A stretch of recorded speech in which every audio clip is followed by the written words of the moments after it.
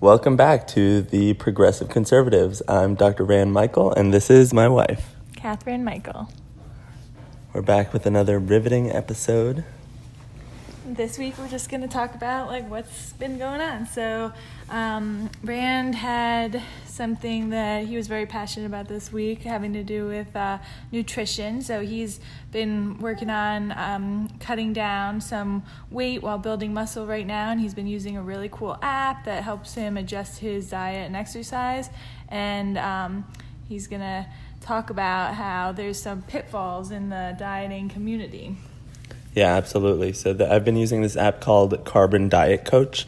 It's put out by Lane Norton, and it's subscription-based, and it makes it very easy to stick to a macro flexibility diet, which basically just gives macro targets, macronutrients, which are protein, carbs, and fat, and you put in your weight and your goal weight and the amount of time you want to take to get there, and it spits out the numbers that it'll take.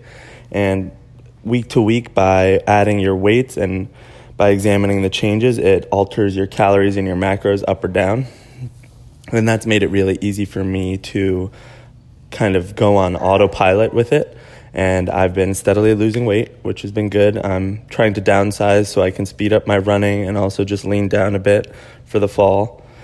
And I'm in a Facebook group for it, and something that I notice that keeps coming up, especially that can create a harmful narrative for those in the dieting community, is meticulous and rigid ideals of measurement, specifically weighing foods to the exact gram or to the fourth significant figure. Being that, for example, someone posted today that an English muffin actually ended up weighing 64 grams instead of the 57 grams listed on the nutrition label. And their caption was, "You must weigh all your foods. You never know how much you're going to get." And with the notion that those extra 8 grams or 7 grams might be altering their results that they'd get from following the macronutrients plan.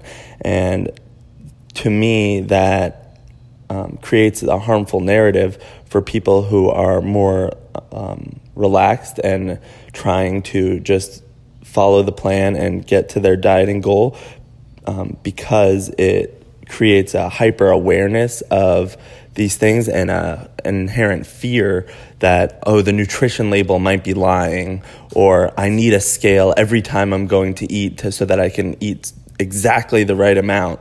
And that's just unrealistic. When you're out with family, when you're at social events, at some restaurants, they're not going to have the exact portions, or there might be oils and butters here and there.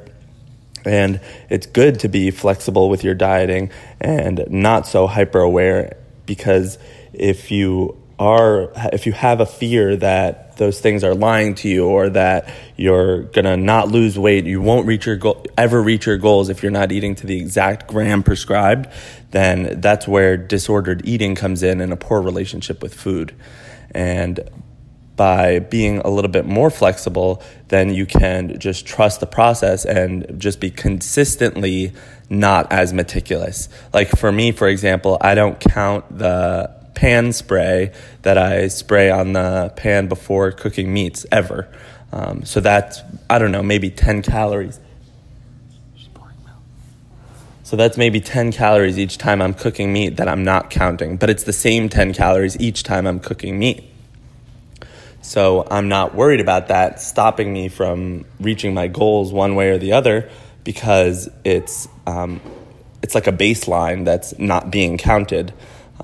And when we go out to eat, I'm not searching the exact macros or even creating my own entries in databases. I'm just finding something similar and using that as a surrogate. And I'm steadily losing weight, right on track with the app, and it changes if I'm not losing weight.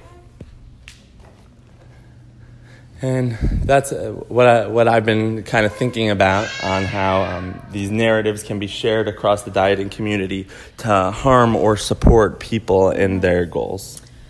On the other side of that, it just kind of reminded me, this week someone posted on one of my mom groups actually saying that she's struggling with overeating and having no self-control, eating when she's bored, and really putting on a lot of unhealthy weight and feeling sluggish. And I commented and encouraged her to check out Overeaters Anonymous, and they actually have a pretty useful website. And then there's also meetings, which right now can be a little bit tough, but a lot of the anonymous programs are hosting virtual meetings so that you can still have that fellowship.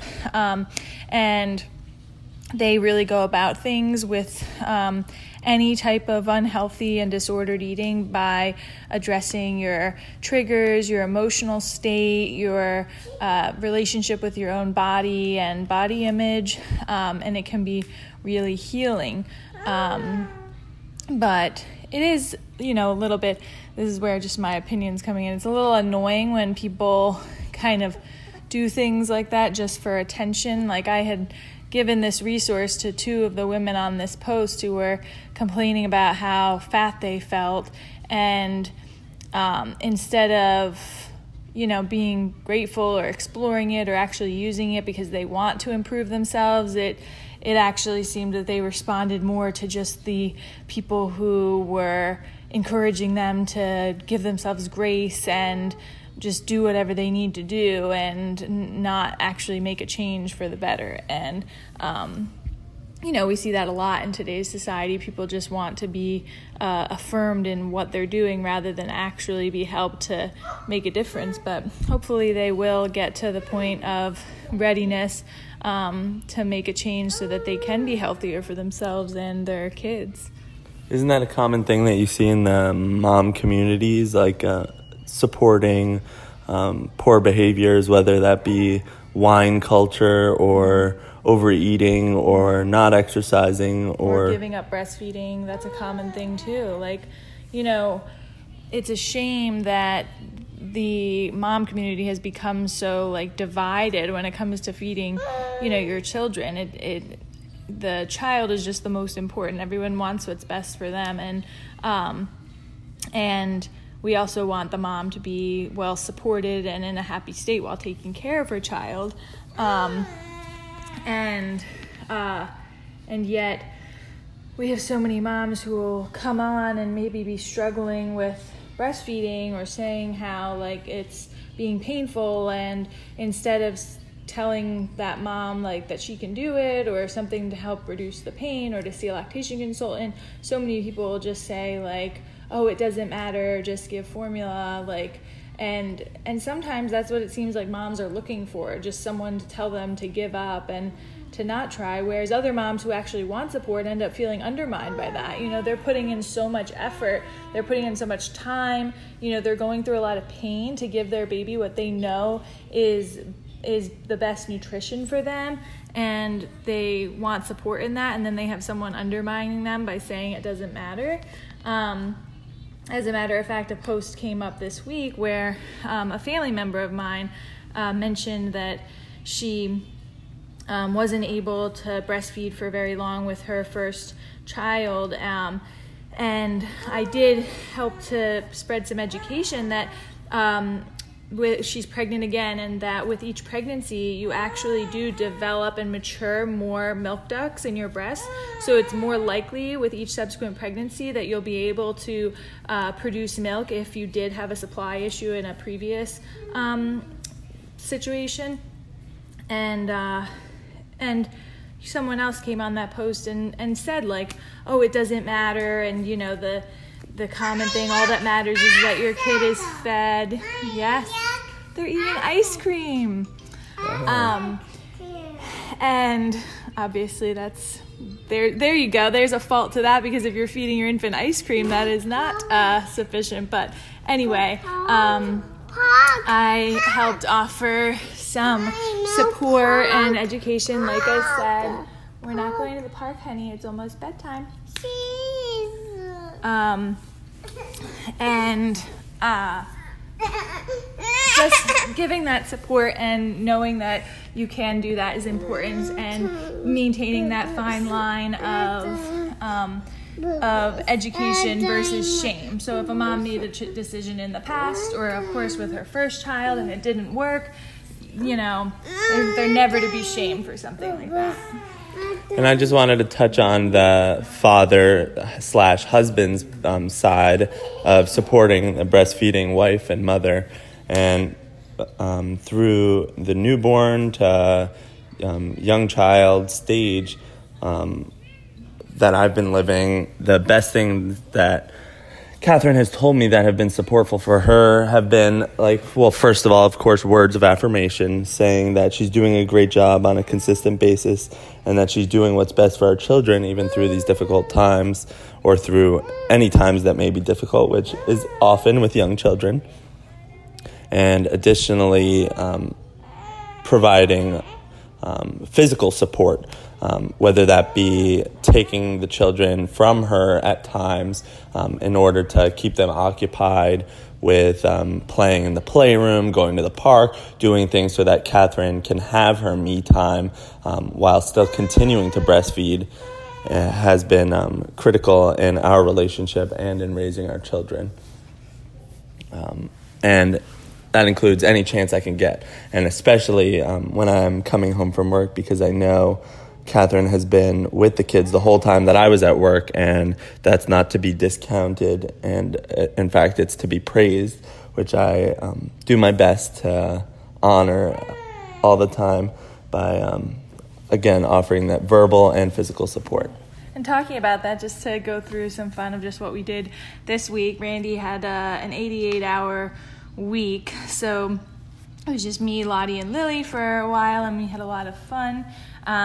We actually went to Funderland, which is a small amusement park with little rides. We went to Fairy Tale Town, which is a little playground place with all fairy tale themed slides and activities.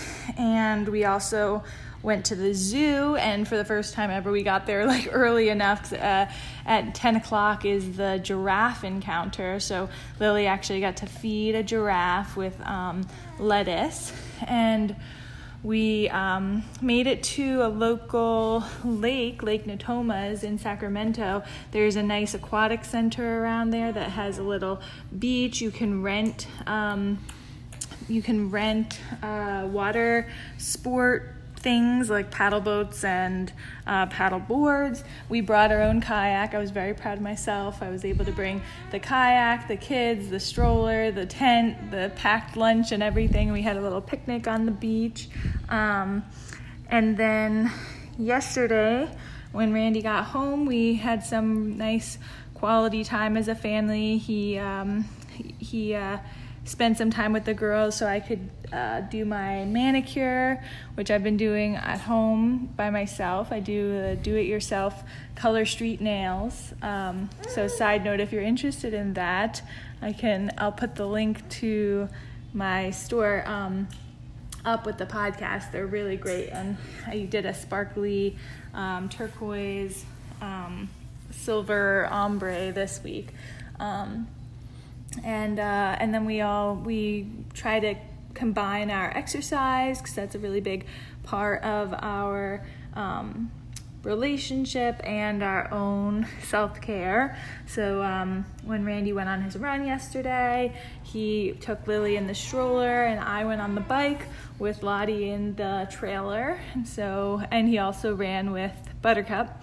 So we all went out and did a fun thing, and we actually did that again today. And then we jump in the pool afterward, cool off, and it's a really nice time to spend together. Something else we wanted to talk about was the tragic murder of the young boy, Cannon Tennant, I believe was his name. And he, I believe, was a 5-year-old boy. He was outside on his bike, and he was brutally murdered, execution style, with a gunshot to the head in front of his siblings and parent. And this tragic incident is being highly politicized this week in the context of the other tragic murders that have happened this year, such as George Floyd, Breonna Taylor, and Elijah. And they're being compared to fuel this partisan race war that's currently happening in America. And my stance on this is that it's pretty night and day. With this Cannon incident, the 24-hour manhunt was immediately initiated to find this criminal. He was found. He was immediately arrested. No one's arguing that this was a crime or was not a crime, and he's clearly being prosecuted. Whereas with Breonna Taylor, who was shot dead in her sleep by police officers, they're still walking free, and it's even contentious at all that they're criminals, of which they obviously are. And that is the clear difference in these scenarios, whether the assailants are being considered criminals or not. And that's the crux of it. Yeah, and so it's been a little bit frustrating this week to see some of our conservative friends sharing posts that they almost kind of want to liken to some of the other posts advocating for the Black lives that were taken, and there it just really shows a clear misunderstanding of the movement. It's not about how many Black people are killed by Black people, or how many Black people are killed by white people, or how many white people are killed by Black people. It's not about statistics or or when it happens. We know people of all colors are unfortunately killed in our country by other people of all colors. The issue here is that when a Black person is killed, and especially by a person in power, they are not given justice by arresting and charging the person who committed the murder, whereas when a white person has a crime committed against them, especially murder, it nearly always is immediately prosecuted and immediately serving justice. And so to see someone's life needing to have millions of tweets and shares and petitions just to have police, get involved or police be prosecuted is a clear inequality. And so to me, that seems clear. And so it's just frustrating when you see people acting like they are also being unfairly treated as a white person, because that's just not the reality. And so I this week tried to share a post to maybe help people better understand the whole Black Lives Matter hashtag, that it essentially is short for Black Lives Matter as much as white lives, or as much as any other life. Like that's the difference between Black Lives Matter and All Lives Matter, is that yes, every life does matter, but right now Black lives aren't being treated as if they matter as much as white lives. And so we're still working on that, and I personally don't believe that it should be something that's political, or that it should matter if you're a progressive or a conservative, a Democrat or a Republican, because as you know, Randy and I are both very pro-life, and we care about every innocent life especially, and so we have no problem helping to advocate for Black lives, both those who are killed by police and preborn Black lives as well. And Randy's in taking care of Lily, but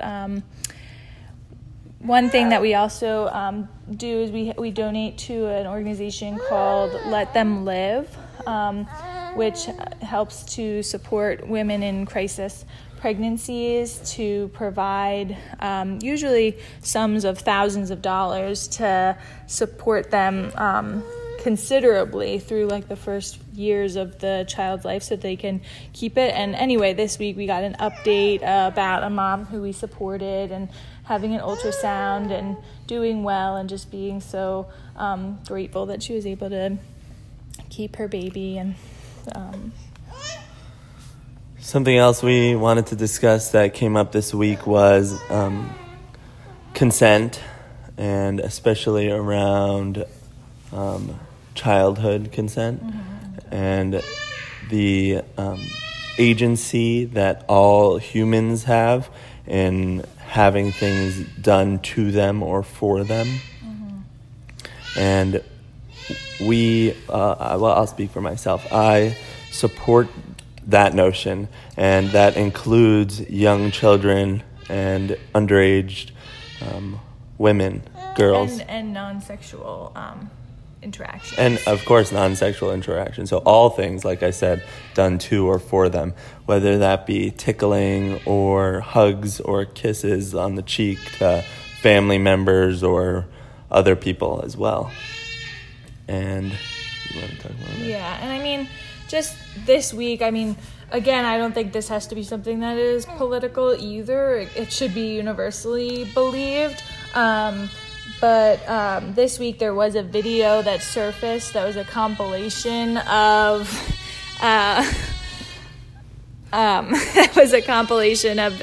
snips of Joe Biden and his interactions with young women and children.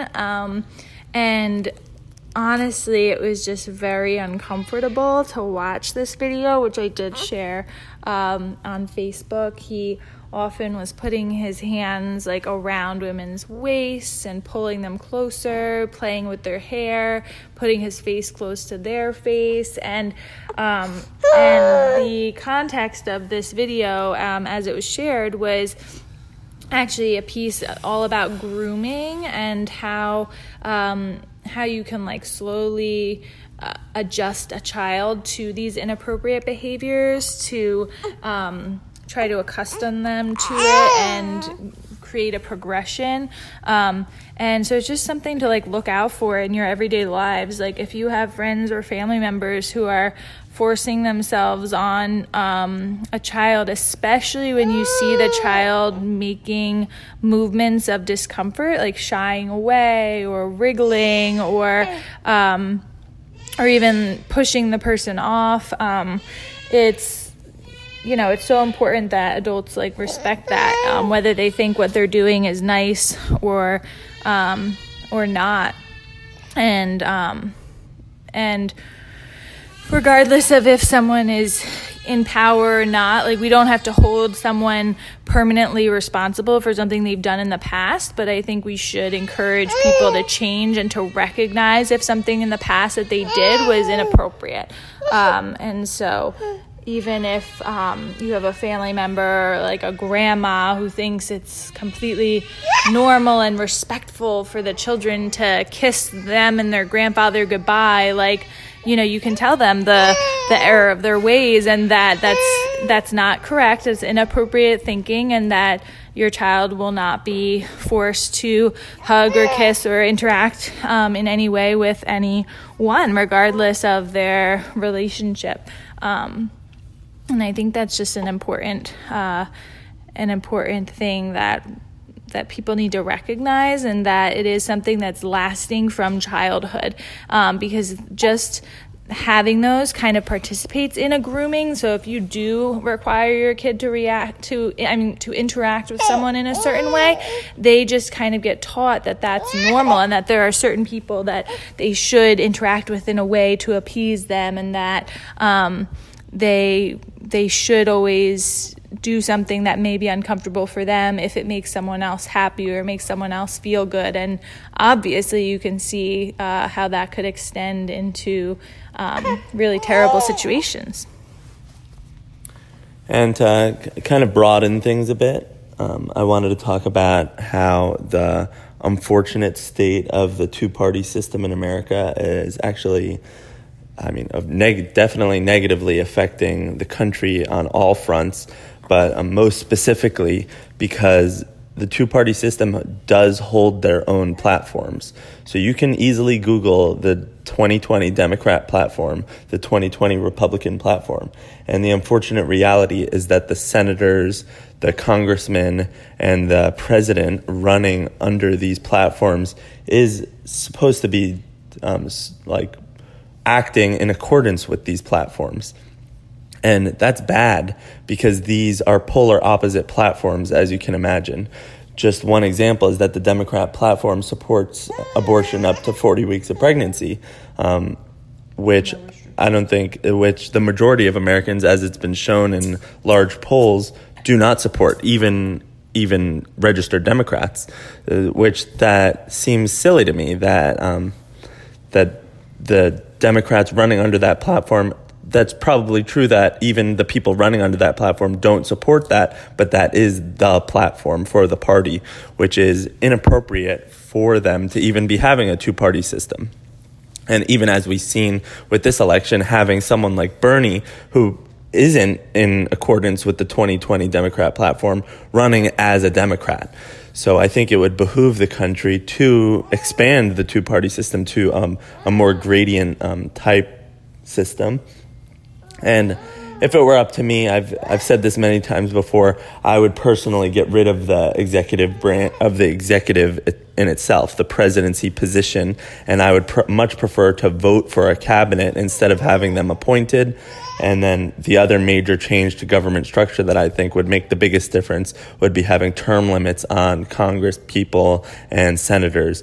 The amount of career Congress people that we have just disgusts me, that they don't have to live by the laws that they're creating and enforcing, most specifically and most prominently Nancy Pelosi, who has been in upwards of 35 years, Mitch McConnell, who has been in upwards of 35 years, and now we have Joe Biden running for president, and he's been in and around Congress for nearly 50 years, I believe. Not to mention, these people lose touch with what the people who elected them actually want. You're supposed to be the whole idea of Congress people is that they are someone of the community who understands the people who live around them and what they want from their government.